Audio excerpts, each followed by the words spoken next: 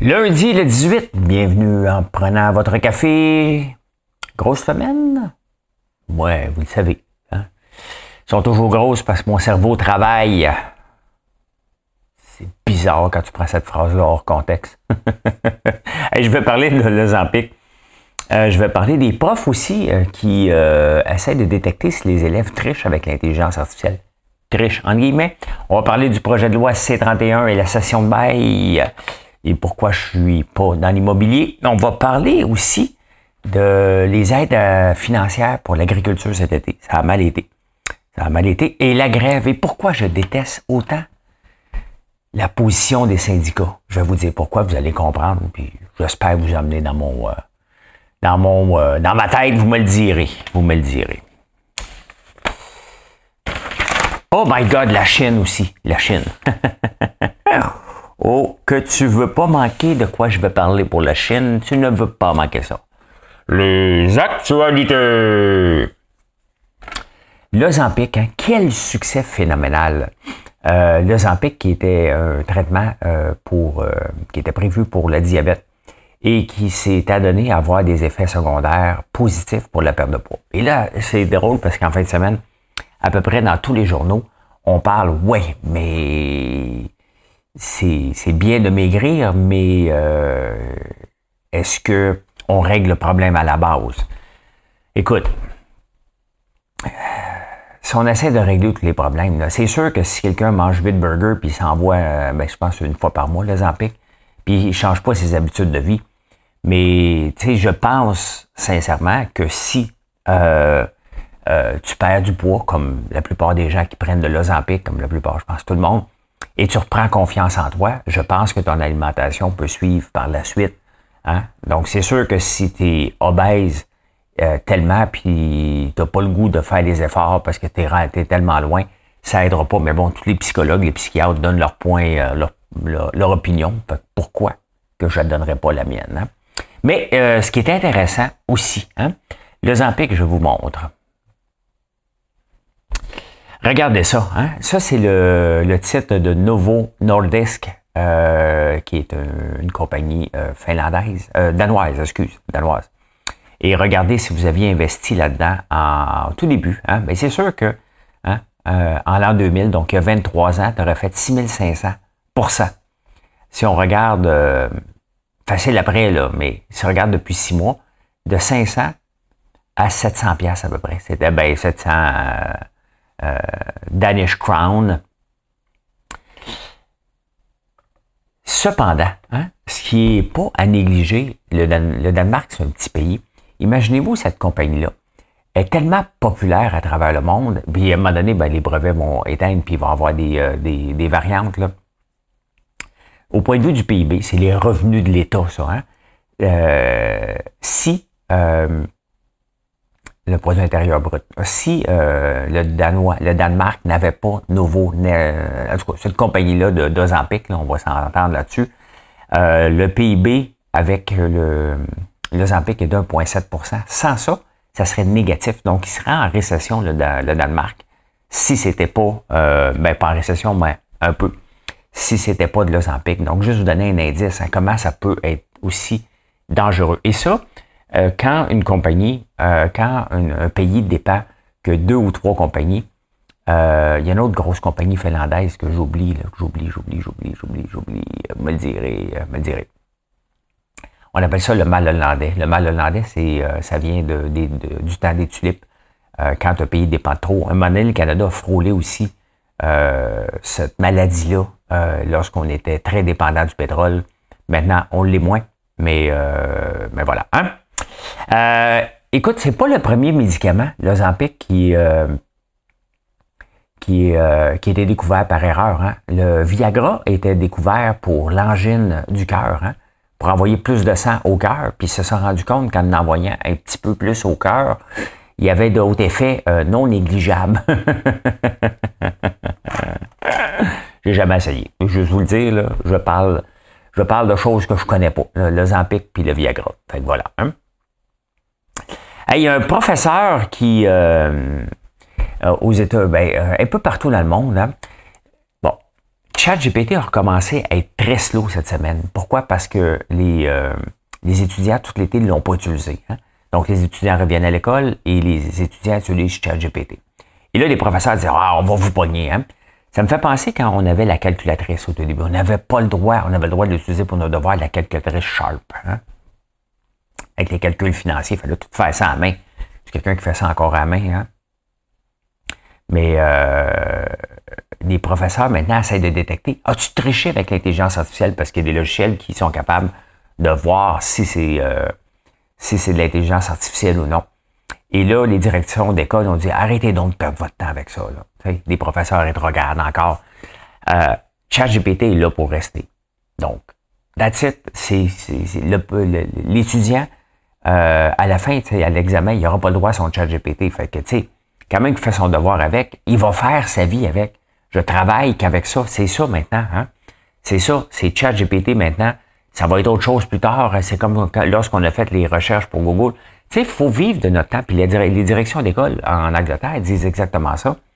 Arrêtez de vivre dans le passé. Le passé n'existe plus. On est de l'avant et c'est comme ça maintenant que ça se passe, la rédaction de documents. Donc, acceptez-le pour arrêter de voir si on triché. Est-ce que le document a de l'allure? Est-ce que c'est bien écrit? Est-ce que ça respecte un paquet de choses? Si la réponse est oui, bien, foutez-leur la paix aux étudiants. On va le dire, inquiète-toi, c'est pas la veille d'arriver ici au Québec. Hein. Justement, on s'en va au Québec ici! Ça, c'est pour mon ami Bruce. Il va avoir des transitions. On va m'en acheter une console, là, je vous le promets. Là. Le projet de loi C-31 et la session de bail. J'ai été obligé de lire beaucoup pour vous en parler parce que j'ai pas de porte, moi. Hein? Ça me tente pas. Et quand je regarde les manifestations qui ont eu lieu ce week-end sur le projet de loi C-31 et d'enlever la session de bail, c'est que depuis 50 ans, les locataires peuvent, avec l'accord du propriétaire, céder le bail à quelqu'un d'autre. Le propriétaire ne peut refuser à moins d'une raison sérieuse et valide. Autrement dit, il ne peut pas dire un mot. Hein? Et le projet de loi C-31 remet un peu de pouvoir du côté du propriétaire. Ça reste, là, il ne faut jamais oublier, là, hein? Le logement est un droit. OK, parfait. Ça, c'est le problème du gouvernement, d'offrir des logements. Le propriétaire, lui, met sa propre argent, puis il vit avec les taux d'intérêt. Donc, il vit dans un monde capitaliste où les taux d'intérêt varient, où le coût des constructions varie, et il doit offrir un loyer qui, lui, doit vivre selon les règles communistes. Vous voyez, ça ne marche pas. On essaie de faire du socialisme avec ça, et c'est pour ça qu'il y a autant de conflits, et aussi pour ça qu'il y a autant de pancartes qu'on déteste les propriétaires. Tu sais, les propriétaires, là, c'est souvent, à oublier les grands buildings, là, c'est souvent un triplex, un quadruplex. Hein? Et quelqu'un qui vit dedans, puis il y a des portes pour essayer d'être capable de payer son loyer, puis se bâtir un patrimoine un peu. Hein? Donc, est-ce qu'il va avoir n'importe quel locataire? La réponse est non. Hein? Il a le droit de choisir aussi un peu ses locataires. Maintenant, est-ce qu'il y en a qui sont discriminés? Malheureusement, oui. Malheureusement, oui. Mais ça reste qu'il a le droit de choisir avec qui il a le goût de partager son building un peu. Et la cession de bail, dans le fond, c'est que tu n'as pas le droit mettons que, et ça compte l'augmentation du loyer, parce que mettons que tu pars ton loyer, je le loue à quelqu'un d'autre, je peux mettre le montant que je veux, c'est un nouveau loyer. Hein? Donc, le prix des loyers va monter, mais à un moment donné, le propriétaire a le droit aussi. Le problème, ça revient encore à la base. On essaie de mettre 1000 règles parce qu'il n'y a pas assez d'offres, tout simplement. Il n'y a pas assez d'offres. S'il y avait de l'offre, les propriétaires ne pourraient pas monter leur loyer comme ils voulaient. Mais d'un autre côté, hein, c'est un peu tricher le système, ce qui se passe en ce moment. C'est que le locataire dit à sa sœur, regarde, prends mon loyer, m'a cédé mon loyer, donc tu vas vivre les mêmes règles que moi. Fait que le propriétaire, lui, peut pas le louer à quelqu'un d'autre, à qui que choisi, il peut pas faire grand-chose. Ça risque de pas passer, mais ça confirme encore que les logements locatifs, il n'y en aura pas tant que ça, puis ça va continuer parce que toutes ces règles-là font suer les gens qui mettent leur propre argent puis sont pognés. Puis là, on parle de geler les loyers. Ça ne réglera pas le problème, ça va l'empirer. Si on met un gel des loyers, qu'est-ce que vous pensez qui va arriver? Hein? On va juste avoir des taudis. Les gens ne pourront plus rénover tout simplement. Ça prend de l'argent. Tu ne peux pas pomper de l'argent que tu n'as pas qui vient des loyers. Il y a une hypothèque à payer, puis ça monte. Vous voyez que tout est tout croche, tout simplement parce qu'il manque d'offres. Il manque d'offres. Il y a Trudeau qui a décidé d'enlever la TPS. Legault qui dit, ouais, peut-être la TVQ, on y pense encore. Il y a d'autres mesures. Le danger, c'est qu'il y ait une inflation du bois et des autres matériaux qui vont venir combler le vide. Et c'est jamais facile parce que les gens vont en profiter tout simplement. Ben là, quand tu sauves 15 on va te planter 15 d'augmentation. Vous voyez comment c'est complexe, toute la question des loyers, mais il reste à la fin que si on est pris dans cette situation-là, ben c'est parce que, faut pas le nier, là, hein, il y a des immigrants de plus en plus. Est-ce que je compte l'arrivée des immigrants? Pas du tout. On est en pénurie de main-d'œuvre, puis on va l'être, puis notre population est vieillissante. Mais maintenant, il faut libérer le marché, libéraliser le marché du logement et donner un peu plus de droits aux propriétaires pour qu'ils aient le goût d'en construire tout simplement. Personne n'a le goût d'en construire en ce moment. Donc, quand tu es obligé d'enlever la TPS, d'enlever la TVQ, de faire ça, et le monde descend dans la rue pour dire on déteste les propriétaires, vous voyez que c'est pas demain la veille que ça va se régler tout ça. Hein? Écoute, pas de critiqueur pour rien, là. Je ne sais pas si vous lisez la presse. Moi, je la lis tous les jours, bien entendu. Ils ont changé leur style, puis il y a plus de chroniqueurs que de journalistes. T'sais. Ils essayent de refaire un Facebook dans un journal. Je sais que en affaires, il faut que tu prennes des chances, puis il faut que tu te démarques, puis il faut que tu fasses des choses différemment. Mais les seuls articles de fond, là, à 80% en majorité, viennent du New York Times. Je paye déjà le New York Times à 99 cents par semaine.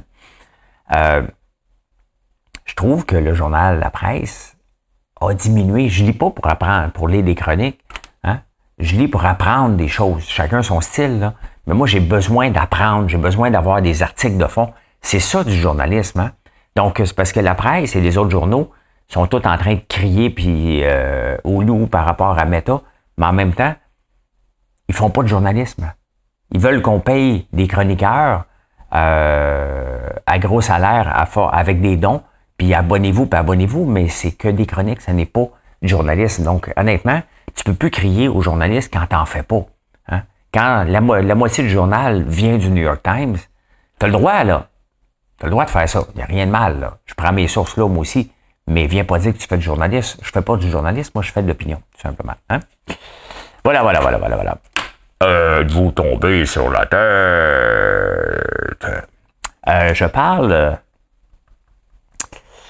Je parle de l'agriculture. Ben, je connais ça un petit peu. Je connais rien là-dedans. On me le dit de moins en moins. On me le dit de moins en moins que je connais rien dans l'agriculture. C'est quand même fantastique. Hein? Ben, il doit y en avoir une couple qui le disent en cachette, le Flambert, avec ses millions, là, hein? Il pense qu'il fait de l'agriculture, là, parce qu'il fait de l'huile de tournesol, hein? Puis des pétales, il fait des tisanes. You bet. Puis son petit sérum qu'il va lancer à l'eau d'érable. Ben oui, comme ça, c'est toute l'agriculture. C'est bizarre, hein? Puis bientôt des shampoings, puis bientôt des conditionneurs et des biscuits à chien avec les citrouilles. Puis on continue, puis on va en rajouter constamment. Ceci étant dit, l'ensemble du Québec, il y a eu 6119 demandes d'indemnisation, donc à la financière agricole, l'assurance récolte et tout ça. Ça a frôlé la catastrophe ici aussi, hein, cette année, mais l'été s'est bien repris, pour nous en tout cas. Il y a beaucoup de producteurs de citrouilles qui ont pourri au champ. Moi, le seul problème que j'ai dans mon champ de citrouilles, c'est que j'ai pas pu désherber à cause, c'était trop mouillé. Mais je sais pas parce que je le mets sur le plastique, hein? Plastique bio, faites-vous-en pas, qui est biodégradable. Mais mes citrouilles sont belles. J'en ai beaucoup de citrouilles. Un super bel été. Et je vous invite à venir cueillir votre citrouille. Hein? C'est gratuit dès que vous achetez 50 $ à la boutique. Mais vous allez la chercher quand même, vous allez la choisir. Sinon, c'est 5 $ la citrouille, peu importe la grosseur. On en ramasse beaucoup pour faire notre purée parce qu'on a besoin d'en avoir pour la purée de citrouille, pour faire de la confiture qui s'en vient, pour faire les biscuits à chien, pour faire les biscuits à chat qu'on va retravailler notre recette pour que les chats l'aiment. Je suis en train de patenter une recette pour que vos chats aiment nos friandises. Ça reste des friandises, pas de moulée, ne l'oublions pas. Donc, que ça soit bon au goût et vegan. Hein? Donc, c'est ce qu'on fait. 6119 demandes d'indemnisation. C'est énorme. Hein? C'est énorme, mais on peut le voir, l'agriculture. Hein? Il y a des mauvaises années puis il y a des bonnes années. Et ce serait peut-être le temps, hein, aux agriculteurs de commencer à semer en abondance, hein, en espérant, parce que les assurances peuvent pas toujours combler. Hein. Moi, des citrouilles, j'en ai planté pas mal plus que j'en avais besoin. Pas mal plus. Tournesol, ben, il est super beau. On a eu une belle été, puis la récolte de miel, oh my God, je pensais avoir une récolte catastrophique, parce qu'ils n'ont pas sorti beaucoup du mois de juillet, il n'y a plus tout le temps. Pas du tout. Mais c'est sûr que j'ai un champ de tournesol à faire butiner. Les abeilles avaient à peine 50 pieds à faire pour aller dans le champ de tournesol, donc je vais avoir du miel de tournesol, à peu près 80% tournesol, le reste un mélange de citrouille et de fleurs sauvages. Je déborde, mais littéralement, ça déborde de miel. Maudit que c'est le fun. Sincèrement, là, c'est le fun de voir ça et c'est le fun pour les années où on en a eu moins. Mais j'essaie toujours d'en faire plus, hein, parce qu'on a beaucoup de produits à développer avec le miel, puis bon, on le vend aussi en pot. Donc, ben voilà. Hein. C'est une belle année chez nous en Outaouais. Des fois, c'est la catastrophe, mais puisque je fais pousser en abondance, je parle pas des champs, là, mais puis peut-être j'ai la capacité, pas financière, j'ai la capacité de terrain, hein, mais je suis dans le nord en même temps. Donc, c'est une belle saison, je suis content. Je suis vraiment, vraiment content. Et ça fait du bien. Ça fait vraiment du bien. Mais c'est triste pour tout le monde. Puis on a vu aussi des fermes fermées à cause des serres, des investissements.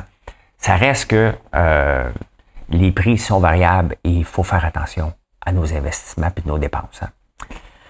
Ah ben my God, hein? Pourquoi je déteste autant les syndicats? Il y a des raisons pourquoi je déteste autant les syndicats. Je me considère une personne qui aime, qui suit la technologie. Hein? Je suis, j'essaie d'être collé à la technologie, d'apprendre constamment, puis de pas vivre dans le passé. Les syndicats cet été, des acteurs qui sont toujours en grève aux États-Unis à cause de l'intelligence artificielle. Hein? Ils veulent pas se faire doubler par l'intelligence artificielle. Ils veulent pas ils ont peur. Hein? Syndicat a peur des nouveautés, donc ils veulent vivre dans le passé. Ça donne absolument rien. C'est comme si un syndicat essayait de contrôler encore, de protéger les typographes qui faisaient des impressions de la presse. Hein? On voit qu'on est rendu ailleurs. Là. Syndicat maintenant, automobile, j'en ai parlé hier, mais j'avais oublié. J'avais continué à faire mes recherches. Je fais des recherches, moi aussi. Et une des raisons qu'ils s'en vont en grève, c'est qu'ils ne veulent pas de l'auto électrique. Hein? Eux autres, ils font des autos traditionnelles à gaz. Et ils se disent, ouais, mais là, il y a moins de pièces, donc on va perdre notre job si vous allez électrique. Fait qu'on va faire la grève. Pas que vous allez électrique. Hein? Puis ils sont en maudit après Biden, parce que Biden investit massivement dans l'auto électrique en donnant des bonbons à tout le monde. Fait que là, il envoie un message qu'on ne votera pas pour toi. Hey, ça a-tu du bon sens? Sincèrement, là, les gens qui font la grève, là, pour refuser le changement, vous vivez dans quel monde? Vous vivez dans quel monde? Ces syndicats-là vivent dans quel monde? Hein? Refuser le changement, c'est pas comme ça que tu avances, c'est pas comme ça que tu te protèges. Tu te protèges en disant, OK, parfait, il y a le changement, donc qu'est-ce qu'on va faire maintenant? Hein? On va vous aider à travailler ensemble. Ben non. Hein? Ben non. Ça ne marche pas. Ils veulent protéger des acquis. Je veux bien croire. C'est leur job de protéger les employeurs, mais à un moment donné, la technologie change. Donc, tu vas dire, OK, parfait, qu'est-ce que je dois faire? T'en vas pas en grève pour ça. Tu vas accélérer le pas. Parce que pendant qu'ils vont faire la grève, s'il manque d'auto, le prix des autos va monter. Qui va en profiter? La Chine, qui va rentrer ses autos à rabais par en arrière. Donc, les syndicats sont en train de se tirer dans le pied, à gauche et à droite, partout. Et c'est l'été des grèves. Hein? On a eu l'été des grèves, on va avoir l'automne de grève. Ici aussi, là, regardez la Sûreté du Québec a refusé 21%. Les professeurs vont refuser. Les fonctionnaires vont refuser aussi. Donc, à un moment donné, puis le gouvernement, il court après. Hein? Il court après. Ils ont donné ben trop d'argent dans le passé. Puis là, il y a un prêt à payer. Là. Tu m'as donné parce qu'il y avait du rattrapage. On te donne 21%. OK, ben là, on va te donner encore 21%. On n'est plus là. On n'est plus là. Puis Gérard a dit, regarde, le ministre des Finances du Québec a dit, regarde, on va se marier à la politique de la Banque du Canada, qui est 2%. Donc, ça sera pas, on n'est pas sorti du bois, mais on peut voir que les syndicats, en 2023, comme dirait Yvon Deschamps, qu'est-ce que ça donne? En 2023, ça donne juste à retarder le progrès, à retarder le groupe. Tu sais? Il retarde le groupe, c'est ce qui arrive. Hein? Le coût des assurances. Cette semaine, on m'a envoyé une vidéo d'une fille qui avait un petit boulangerie kiosque et est obligée de le fermer parce que les assurances lui coûtaient trop cher. Je pense 35 000. Personne ne veut l'assurer. Et il fallait qu'elle aille à Londres pour assurer la Lloyd's. C'est à peu près le lot de tout le monde. Hein?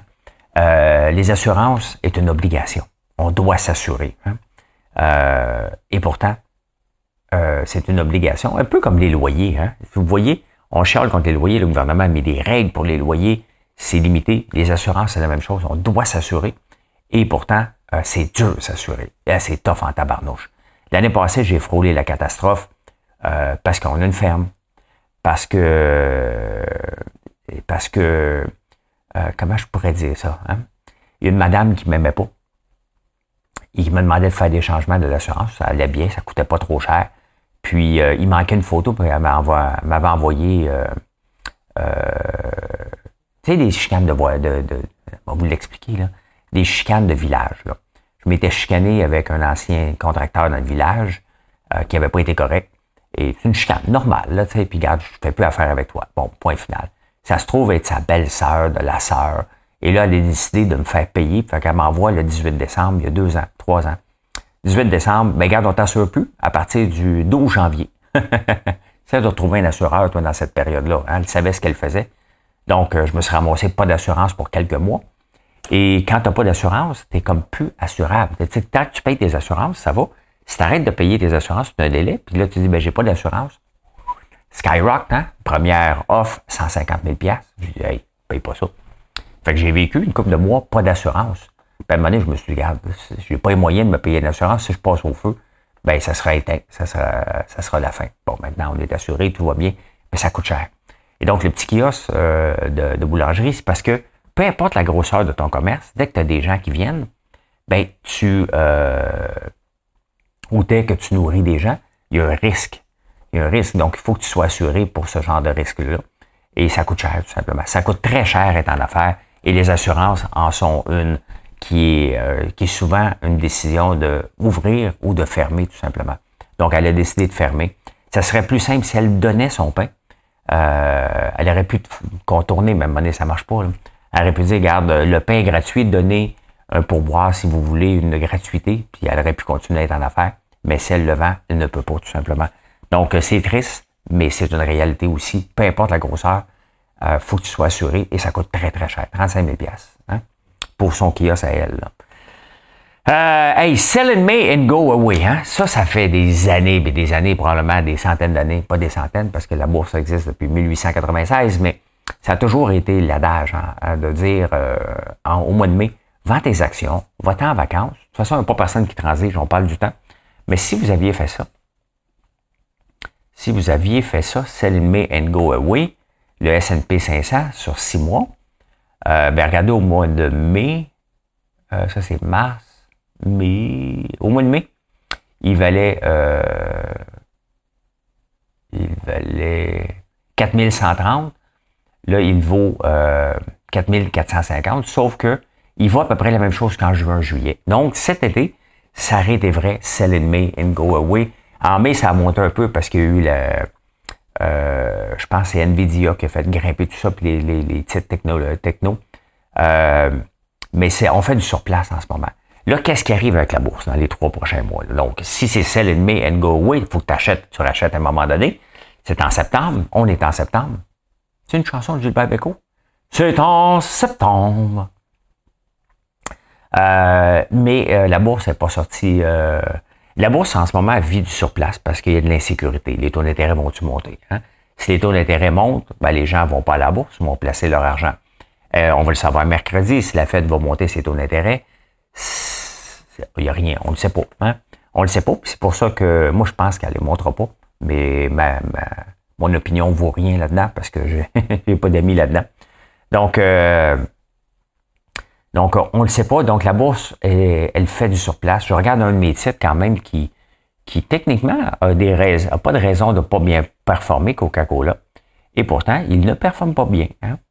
Mais je suis sur le très, très long terme sur Coca-Cola. Donc, il vaut moins qu'il y a 1 an. Mais j'ai des des réinvestissements de dividendes à chaque trimestre. Donc, ma performance, elle est meilleure que ce qu'on voit là, mais c'est décevant pareil. Mais sauf que quand il baisse, ben quand je rachète des dividendes, mon dividende, il est transformé en action. Donc, j'en achète tout simplement plus. Puis un jour, s'il monte, ben il montera. Je suis quand même déçu. Hein? Il y a une prévision d'achat qui est à 70$, mais il y a de l'insécurité tout simplement. Hein? 75, je pense. Donc, ça ne veut pas dire qu'il y a une prévision que ça va être ça, mais là, en ce moment, il sous-performe. C'est décevant. On verra dans 10 ans ce que ça va être l'air, parce que c'est pour ça. On va attendre 10 ans.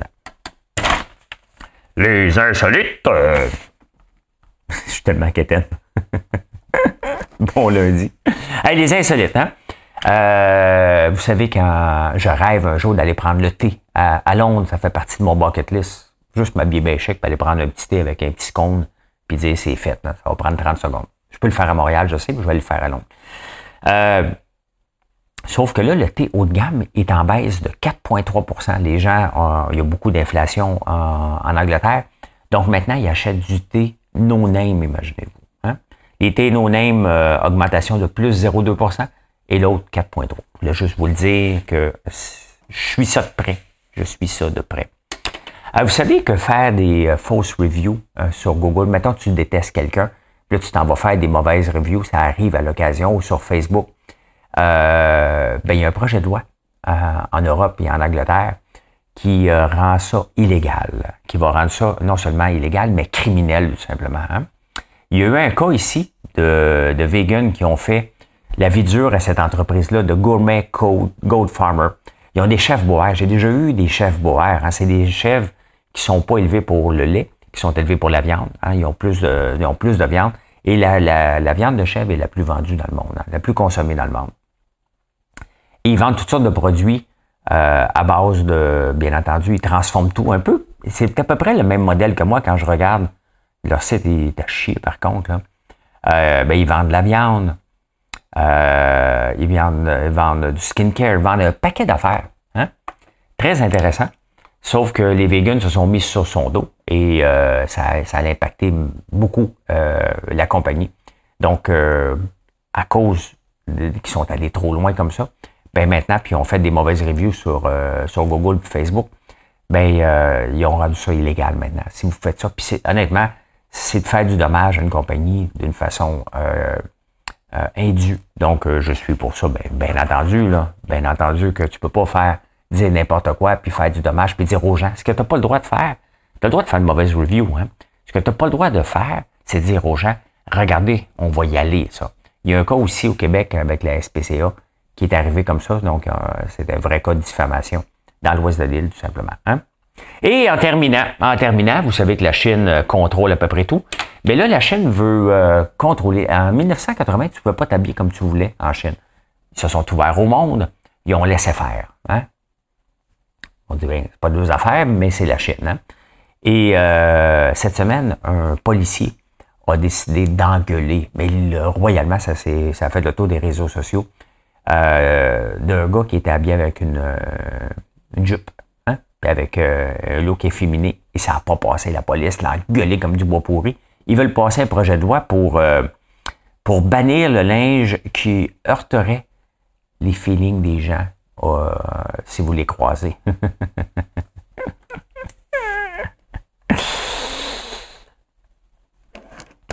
Et bien voilà comment j'ai vu l'actualité en ce beau lundi. Merci d'être là. Je vous souhaite une excellente journée. Puis venez donc nous voir sur françoislambert.one. Et si vous voulez votre citrouille, puis venez voir un champ de citrouille et choisir la plus grosse, hein? T'en prends une. Hein? C'est pas du celle-là, je l'arrache puis je la laisse traîner. Là. Non. Sois respectueux des champs, puis on va vous laisser venir quand vous voulez. Eh bien, venez nous voir à la ferme ici, tout simplement. Allez, bye, bonne journée.